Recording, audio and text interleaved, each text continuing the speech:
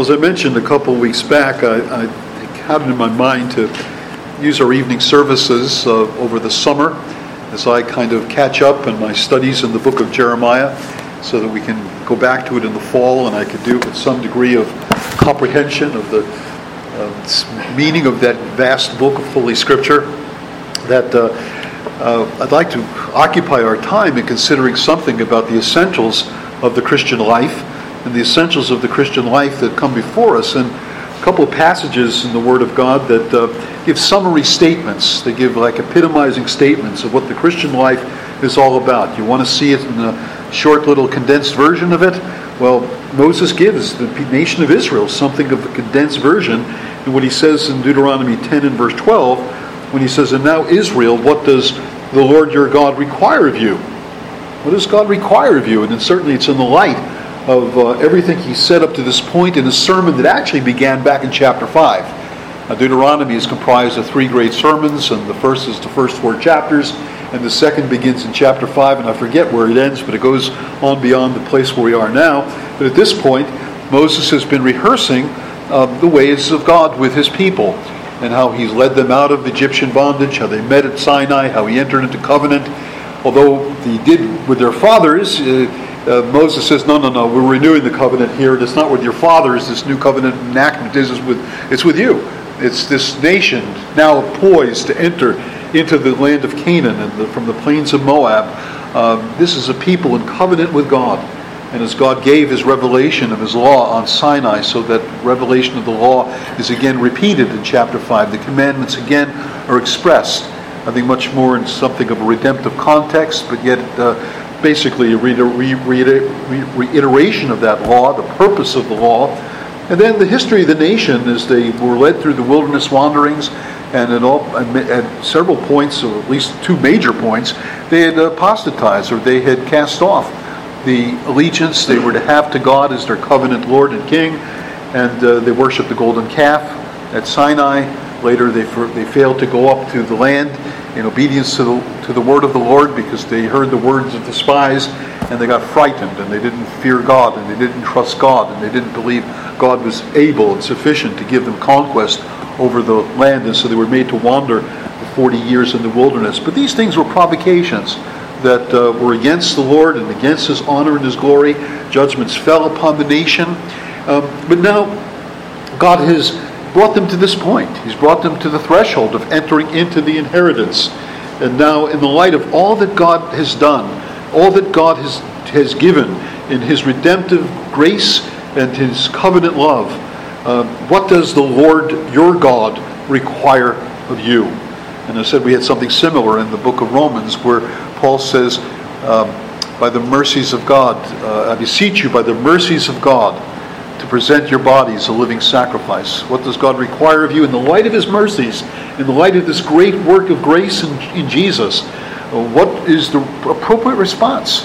How should we respond to such grace? How should we respond to such love? Well, give yourself to him. Present your bodies, living sacrifice, holy and acceptable unto him, which is your reasonable service. The service that is in accordance with what reason would require. Anything less is insanity. Anything less is bereft of reason. And again, this is the similar note that Moses is sounding. There's a kind of life, there's a kind of commitment, there's a kind of allegiance required of God's people that's part of their reasonable service. And it consists in this passage in Deuteronomy of these 5 things that Moses sets before the nation. And they're all in the light of these verbs: to fear the Lord your God, to walk in all his ways, to love him, to serve the Lord your God with all your heart and with all your soul, and to keep the commandments and statutes of the Lord, which I am commanding you today for your good. And you have 5 of these things, and I mentioned that 5 things usually is the tip-off that you should look at the central one and see if there's something significant about that central one. Because one of the ways teaching was done in the ancient world was to give you an odd number of things in which the central thing was the chief thing. It was the heart issue. It was the thing that is most important, and all the other of the items surrounding it leads to it, flows from it, centers in it. And the central thing here is love. That's a central commandment. It comes right smack in the middle of these 5 things. And it's the briefest of them. Simply to love Yahweh, to love the Lord, to be enraptured with His being, and to give yourself to a relationship to Him where you are invested in Him and all that He is. To love Him because of who He is, to love Him because of His attributes, to love Him because of His mighty works, to love Him because of His deeds of mercy, to love Him because of all that He is and all that He's done for you. Love is the appropriate response to the love with which God has loved His people. He's led the way in love, as we saw this morning. He set the tone for love in His love to us. As Jesus says, as the Father loved me, that I have loved you, that I have shown you the love that is the love that the Father has to the Son, and you've entered into the love of the triune God as He has come to you to make you part of His people. And with regard to this whole business of the central thing and whether that is valid, I always like to get a little confirmation from some of these books I buy and read. And this is a book. It's an older book. In the series of the New International Commentaries on the Old Testament. Peter Craigie, I believe he was a teacher up in a university or college or seminary in Canada, and he was a guy who, he was a real outdoorsman. I've read his biography, and I'm trying to think if it was mountain climbing or in motorcycle riding or something that he did that a lot of pastors don't do, but he did. God took him. His life was lost. He's with the Lord now. But he has written in his life this wonderful commentary, brief commentary, but yet really to the point in so many regards in the book of Deuteronomy. And one of the things that Peter Craigie says on this passage that we're looking at, he says this. He says, of the 5 requirements listed in the present context, love for God is the central one. Thank you, Peter Craigie. I'm standing on pretty good ground. I'm not the only one to see that. Love for God is the central one. But now we come on to look at some of the other things, and what we want to do first is look tonight at the lead one, the one that meets us first and foremost. And my own understanding of the way this really should go is that this central feature of love really covers the whole of God's character, His nature, His being, His names, His revelation. All of that is to be the object of the love of God's people, of our investment in Him as our God. And that love for Him is to be seen in these other aspects of our walk before Him, or our life before Him, our attitude towards Him, our response towards Him. And so these are all aspects of the love with which we owe to Him. And so saying that, it's interesting to see that the first of these things, if in fact all of these things are an aspect of the central thing, which is love, the first of those things is to fear. To fear.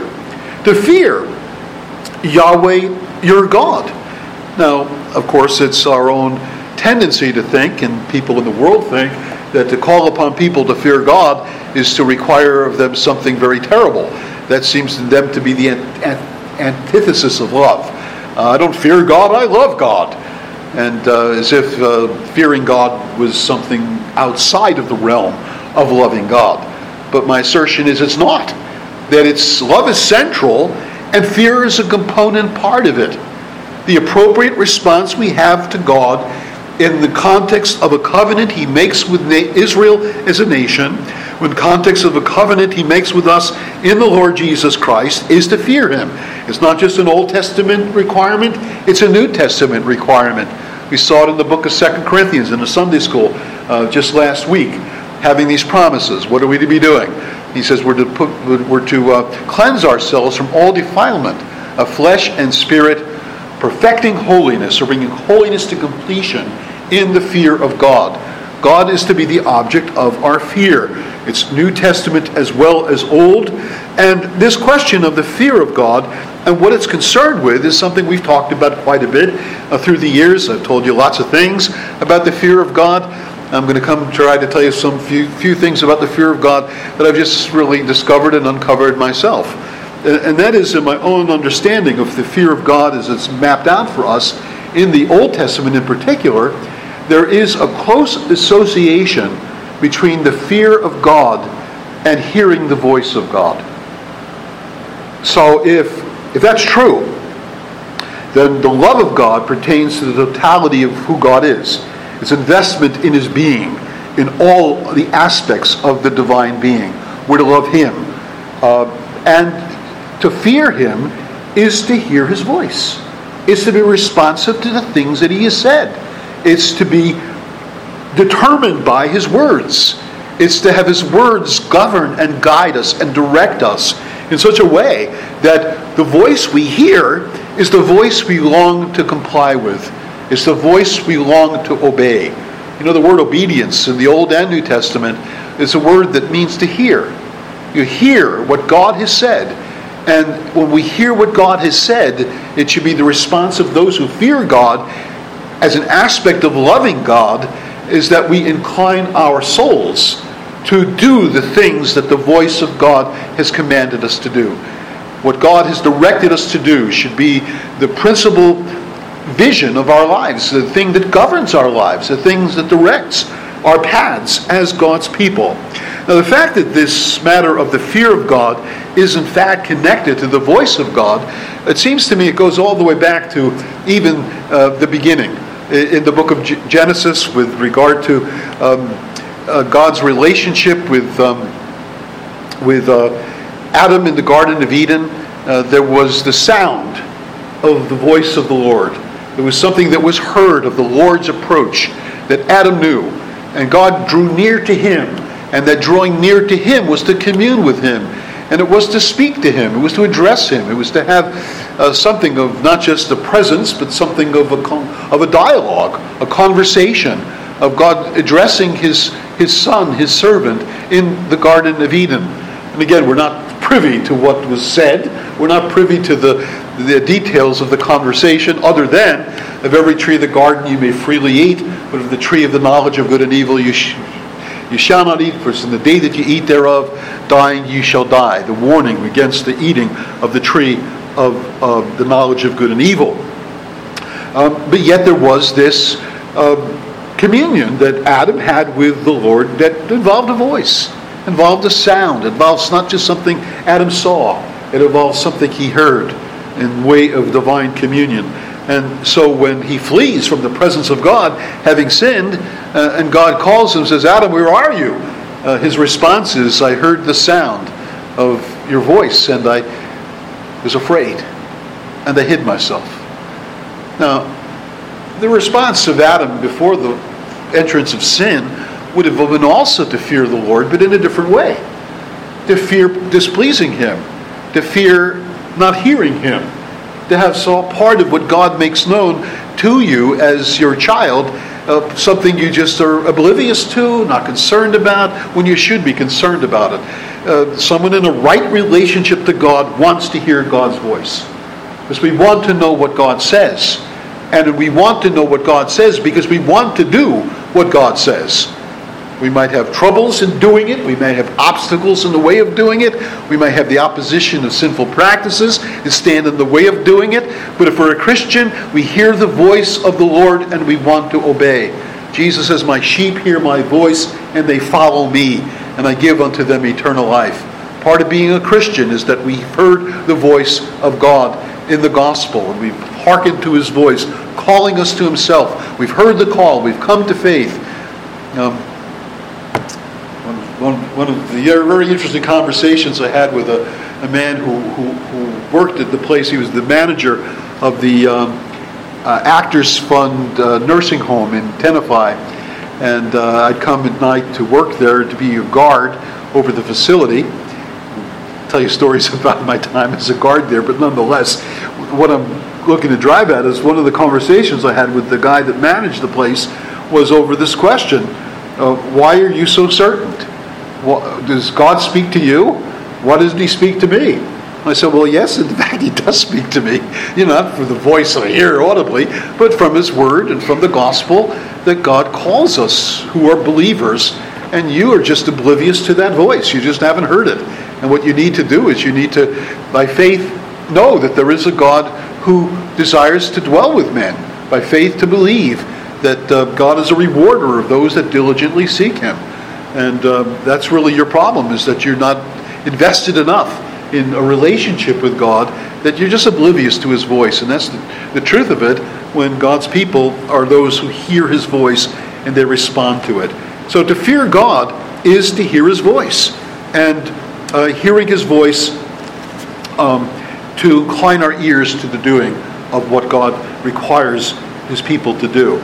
Now, one of the prominent aspects of the voice of God, there's many of them in the Old Testament, the one that really stands out is Pharaoh, as an unbeliever who has a prophet who comes to him. Of course, God tells Moses, you will be a god to Pharaoh, and Aaron's going to be your prophet.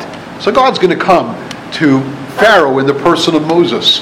And God's word is going to come to Pharaoh in the person of the prophet, Aaron.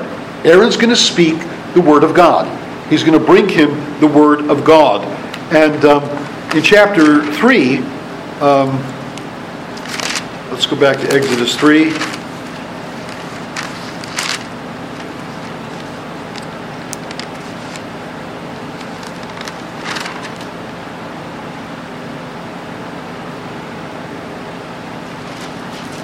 Now let's move up. Let's move up to chapter 5. There is a reference to it, but I think I gave you the summary of it already, so no need to read it again. But in chapter 5, we have that afterward Moses and Aaron, this is verse 1, went and said to Pharaoh, "Thus says Yahweh, the God of Israel, let my people go, that they may hold a feast to me in the wilderness." But Pharaoh said, "Who is Yahweh that I should obey His voice and let Israel go? I do not know Yahweh, and moreover, I will not let Israel go." Here's a man who hears the voice of God. And he says, I don't care to hear the voice of God. I don't want to obey His voice. I don't want to do the things that the voice of God is required of me. I will not obey. I will not let Israel go. Now later on in the narrative, we find that at the base of Pharaoh's problem with not heeding the voice of God was that he did not have the fear of God. It was the absence of godly fear that led him to not obey the voice of Yahweh. And I believe it's in chapter, I believe it's like the 7th plague. Yeah, look at chapter 9.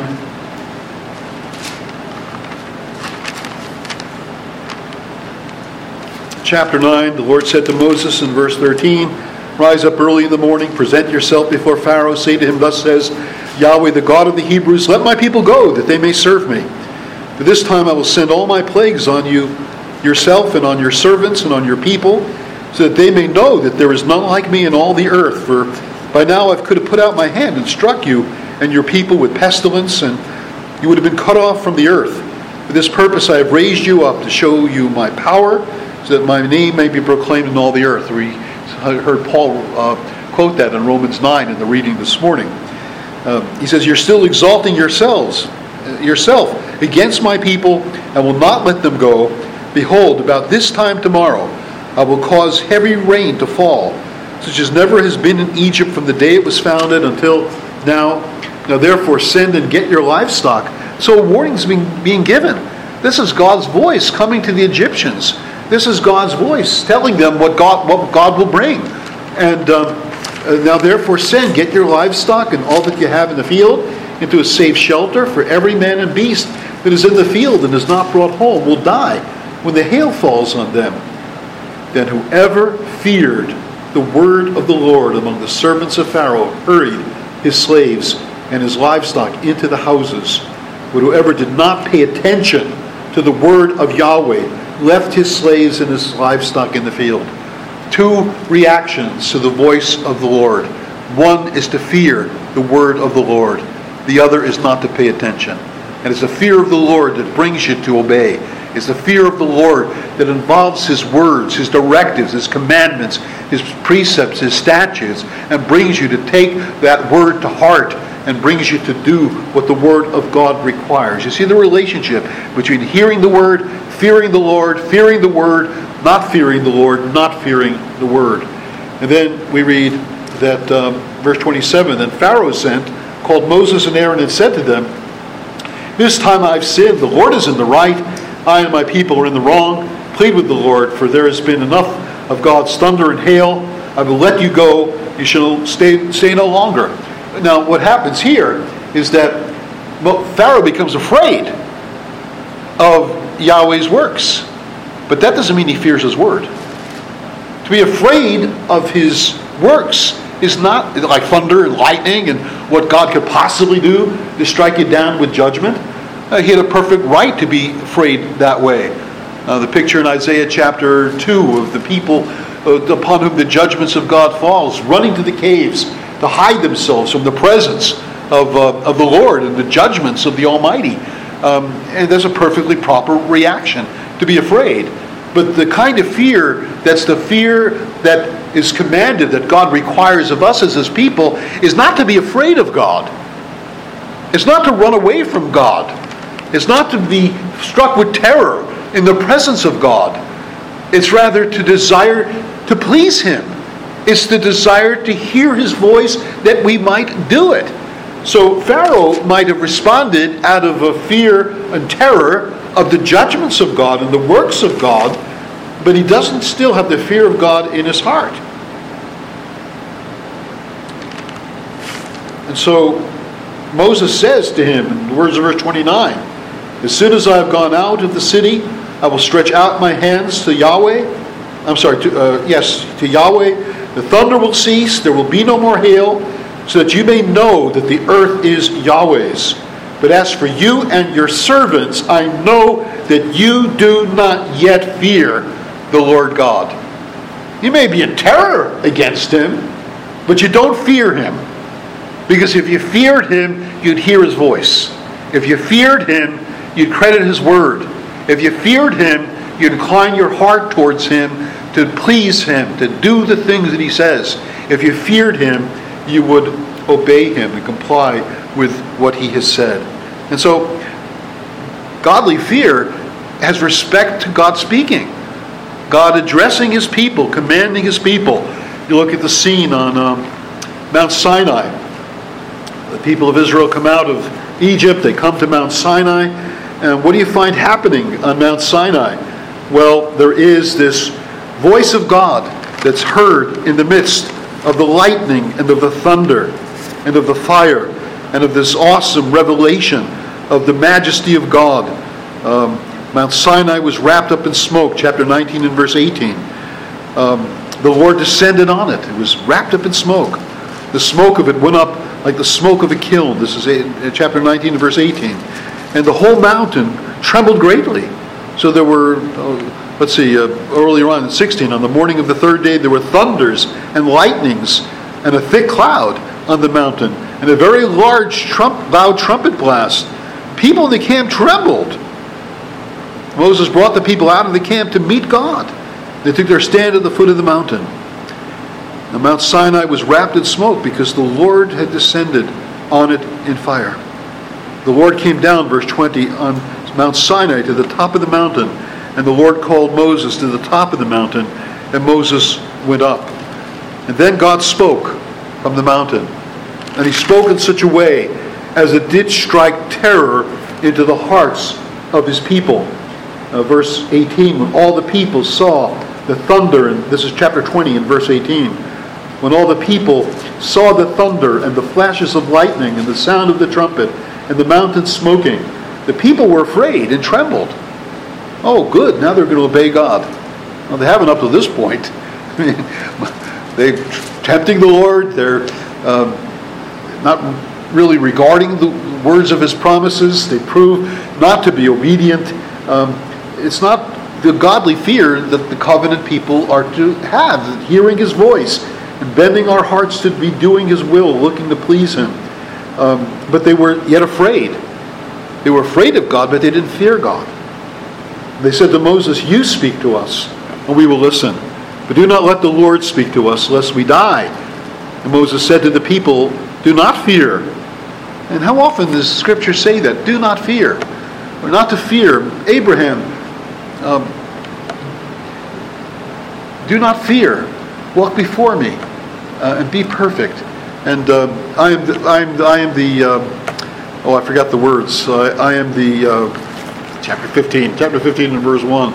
I'm your shield. That's what it is. Don't be afraid. I am your shield and your exceeding great reward.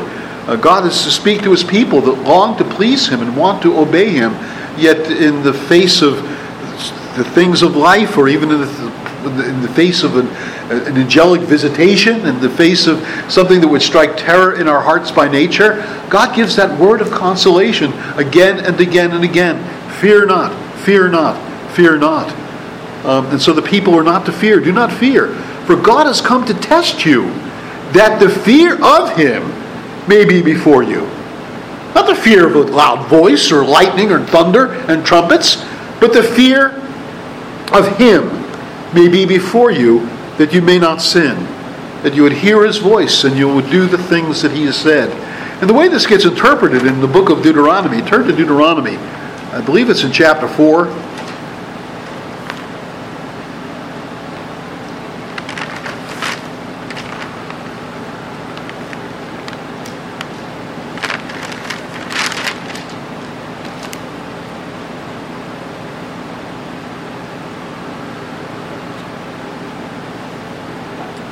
Verse 5, he says, See, I have taught you statutes and rules, as Yahweh my God commanded me, that you should do them in the land that you are entering, to take possession of them. Keep them and do them, for that will be your wisdom and your understanding in the sight of the peoples. But when they hear these statutes, will say, Surely this is a great nation, a wise and understanding people. For what great nation is there that has a God so near to it as Yahweh our God is to us, whenever we call upon him? And what great nation is there? The statutes and rules so righteous as all this law that I set before you this day. Only take care and keep your soul diligently, lest you forget the things that your eyes have seen, lest they depart from your heart all the days of your life. Make them known to your children's children and your children and your children's children, how on the day that you stood before Yahweh your God at Horeb. That's Mount Sinai. It's called Horeb in the book of Deuteronomy and other places in the Old Testament, but it's the same mountain. It's the mountain of the Lord. It's Mount Sinai. You stood before the Lord your God at Horeb. Yahweh said to me, Gather the people to me, that I may let them hear my word. Hear my words. That they hear my words. That's God's intention. Not just that God would publish his words through Moses, but that they would hear his words, so that they may learn to fear me all the days of their life that they live on the earth. The purpose of it was not to make them afraid. The purpose of it was to put the fear of God in their hearts, that they would follow him and obey him and learn to fear him all the days of their life on the earth, and they may teach their children so. So again, the fear of God responds to the voice of God. The fact that God has spoken, that God has said, that God has given us his words, his statutes, that we may be obedient to them. Now, again, it's not the question of the fact they heard a loud voice and thunder and lightning and the rest. Because again, God doesn't always speak that way. He had his reasons for revealing himself in that way, at that time, and in that place. But that's not the only way God speaks. And it's not, thankfully, the way he speaks normally. It's not the way he spoke to Abraham. It's not the way he spoke to Isaac and Jacob and Joseph and David and the prophets. There was certainly revelations of God's majesty and glory, of things that they would see in vision. But yet when God spoke, it was always words of don't fear. Words of grace, words of pardon, words of forgiveness. And the fear of God that he would cultivate in the hearts of his people is the kind of fear that would reverence his words, respond to his words with active obedience, hearing his words, that we might do his words and perform them. Because there's another scene that took place on Mount Horeb. And I was talking to Mike about this yesterday at the picnic. I'm going to throw this in. This is a freebie I'm giving you tonight. It has something to do with the passage, but it also has something to do with things I don't yet understand, but things that yet do intrigue me. It has to do with what we read about in the life of the prophet Elijah in 1 Kings chapter 19, I believe it is. where we have the aftermath of Mount Carmel. Elijah was that mighty man of God who stood on Carmel, and he stood alone, confronting the 400 prophets of Baal, and the great victory that was won. Let the God who answers by fire be God. And again, Baal was the weather god. He was the god of lightning. He was the god who could come in fire upon an offering. And yet he's taken a vacation somewhere, and he's not able to hear. But the true God is the God of Israel. It's the God whom Elijah served. And so there was this great victory that was won that was followed by an interesting defeat. That when Jezebel heard what Elijah had done from Ahab in verse 19 and verse 1, that we killed all the prophets with the sword, Jezebel sent a messenger to Elijah saying, "So may the gods do to me, and more also, if I do not make your life as the life of one of them by this day tomorrow." And what happened? This mighty man that stood in the presence of 400 prophets of Baal caves at the voice of a woman. He was afraid. He arose and he ran for his life. This is surprising.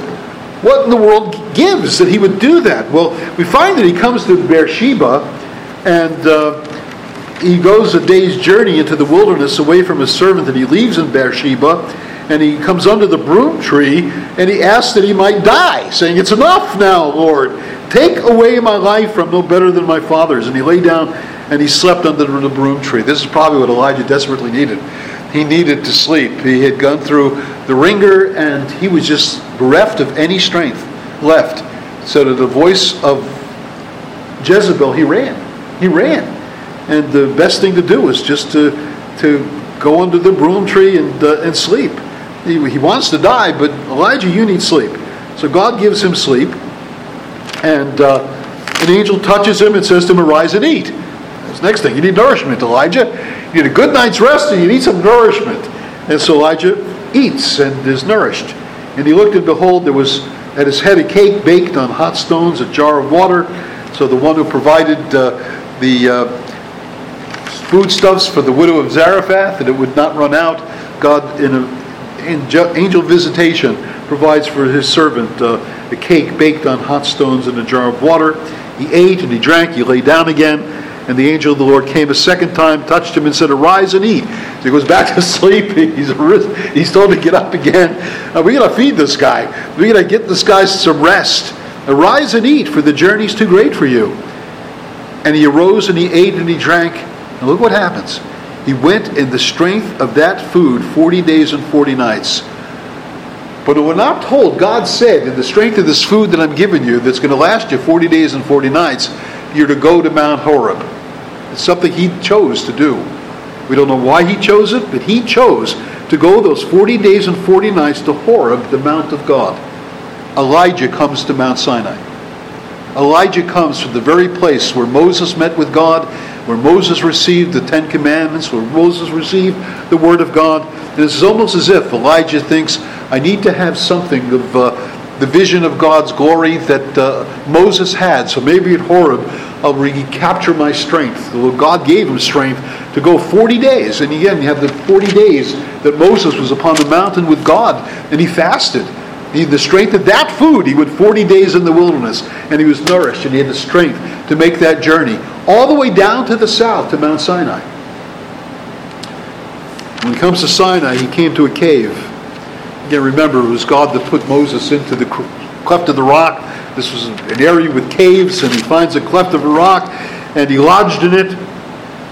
And it's there that the word of the Lord came to him and said, God's word to him was a word of, Elijah, what gives? Why are you here? What are you doing here, Elijah? I didn't command you to come to Sinai. I didn't tell you to run from Jezebel. I didn't give you any instructions. You've not listened to me. You've not heard my voice. So at least at this point, because of fatigue, because of malnutrition, whatever the reasons were, Elijah had fallen into a pattern of not fearing God, of not hearing his words. And he had his own words to speak. Instead of saying, when he says, what are you doing here, Elijah, what Samuel said when he heard a voice, that Eli told him to say, "Speak, Lord, for your servant hears." Lord, I'm here to listen. Elijah's not on this mountain to listen. Elijah's on this mountain to speak. And he has a lot of thoughts to speak and a lot of grievances to give forth. And that's exactly what he does. "What are you doing here, Elijah?" He said, "I've been very jealous for Yahweh, the God of hosts, for the people of Israel have forsaken your covenant, thrown down your altars, killed your prophets with the sword, and I, even I, only am left. They seek my life to take it away." Quite a mouthful. Quite a mouthful. So there's no, "Lord, can you give me some help with some of the struggles of faith I'm dealing with now? Can you give me a word of help, consolation, a word of light and understanding, a word of direction?" No. He's spouting forth his grievances. That's what he does. And so what does God tell him to do? Well, in verse 11 he says, "Go out and stand on the mount before Yahweh. And behold, Yahweh passed by." Exactly what he did when Moses was in the cleft of the rock. Yahweh passed by and he declared his name. He made all of his goodness pass before Moses. "Yahweh, Yahweh, a God merciful and gracious, slow to anger, abundant in loving kindness and truth." He passed by. And he passed by, and there were all of the manifestations that you see in the appearance to the nation at Sinai. There was first the great and strong wind that tore the mountains, broke in pieces the rocks before Yahweh. But the Lord was not in the wind. And after the wind there was an earthquake. The earth quaked at Sinai when God made his appearance in Exodus 19. But Yahweh was not in the earthquake. And after the earthquake, a fire. Again, there were fires that appeared on Sinai and smoke. But Yahweh was not in the fire. In fact, Yahweh was the fire, the consuming fire that appeared on Sinai in the midst of the smoke and the cloud covering. But Yahweh was not in the wind. He was not in the earthquake. He was not in the fire. He was not in all of the ways that he spoke to the nation at Mount Sinai. And after the fire, there was the sound of a low whisper. King James has it, still small voice. It was a low whisper. There was a silent word almost. There was a word that if he heard anything at all, it was a very faint whisper that God spoke to him. We're not told what God said. Did he say what he said to Moses? "Yahweh, Yahweh, a God merciful and gracious, slow to anger, abundant in loving kindness and truth." We're not told exactly what he said, but God said something. And what God said is significant. And it's something that Elijah should have taken to heart. It was something that should have resolved his issues, resolved his problems, put an end to his grievances. One would at least have thought.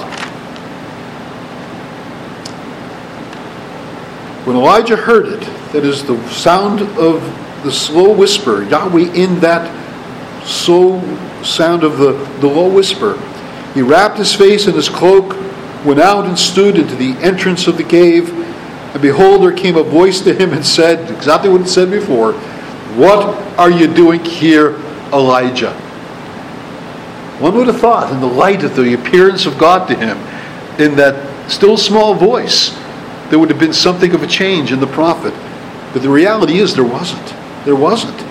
He responded, "I've been very jealous for Yahweh, the God of hosts, for the people of Israel have forsaken your covenant, throw down your altars." Same issues, same complaints, same problems.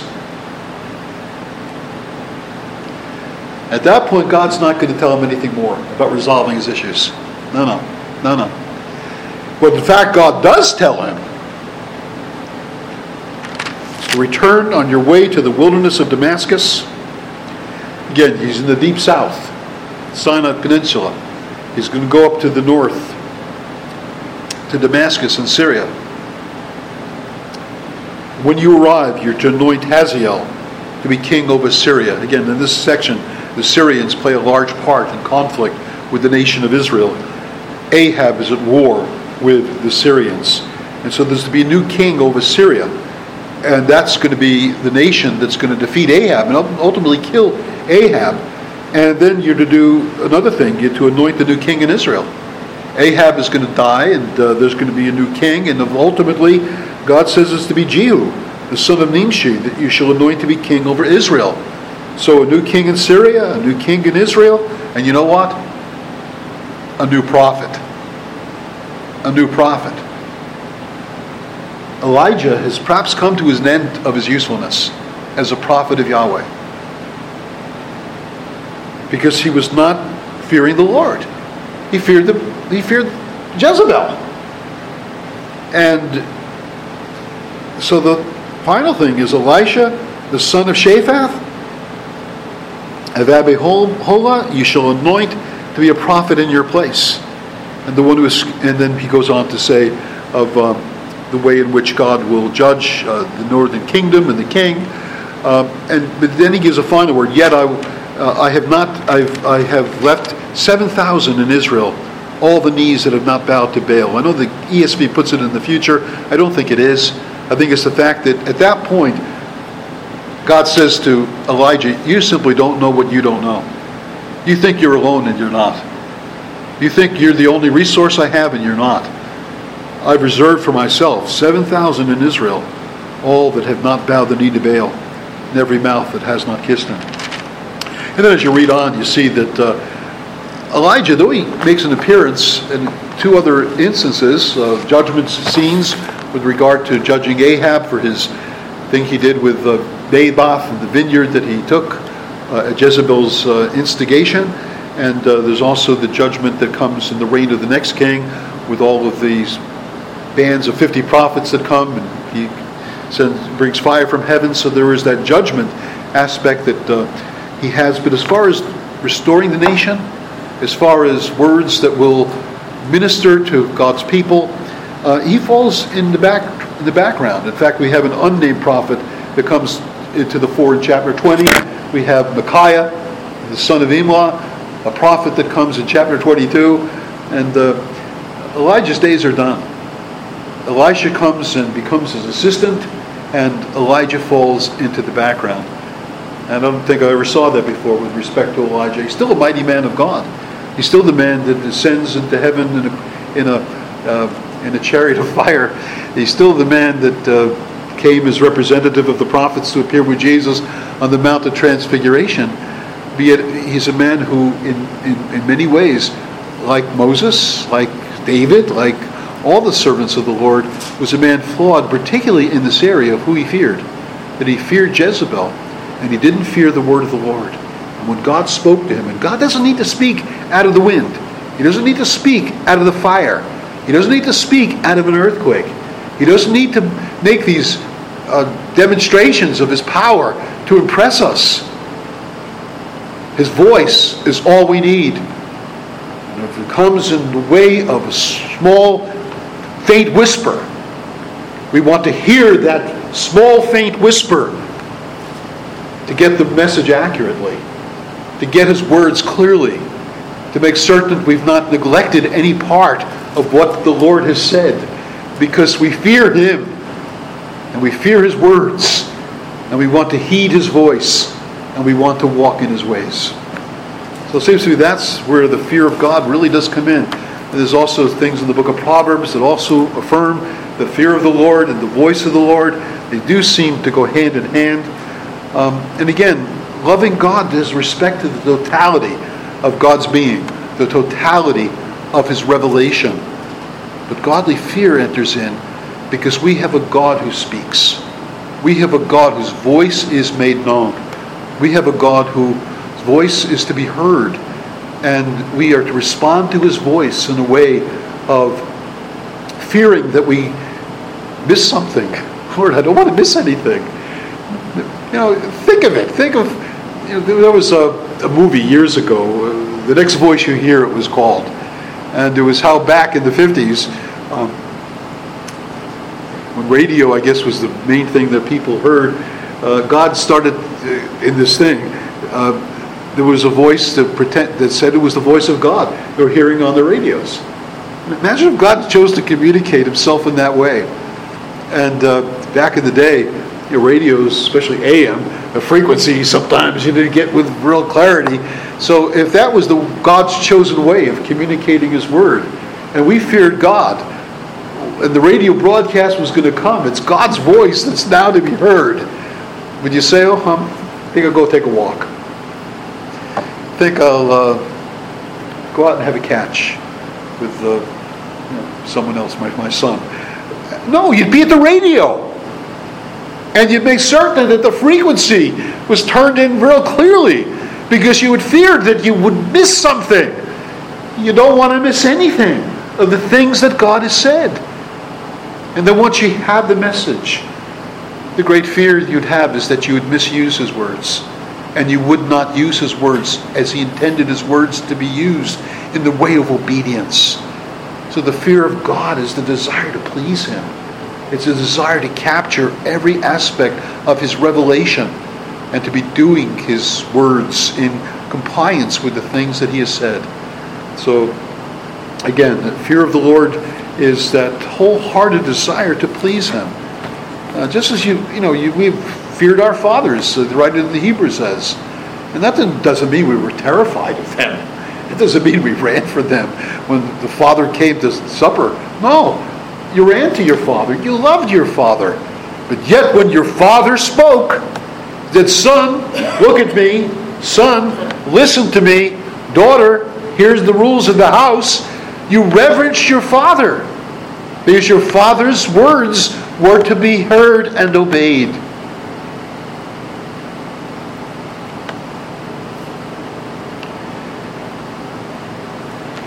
What does God require of us? What is our reasonable service?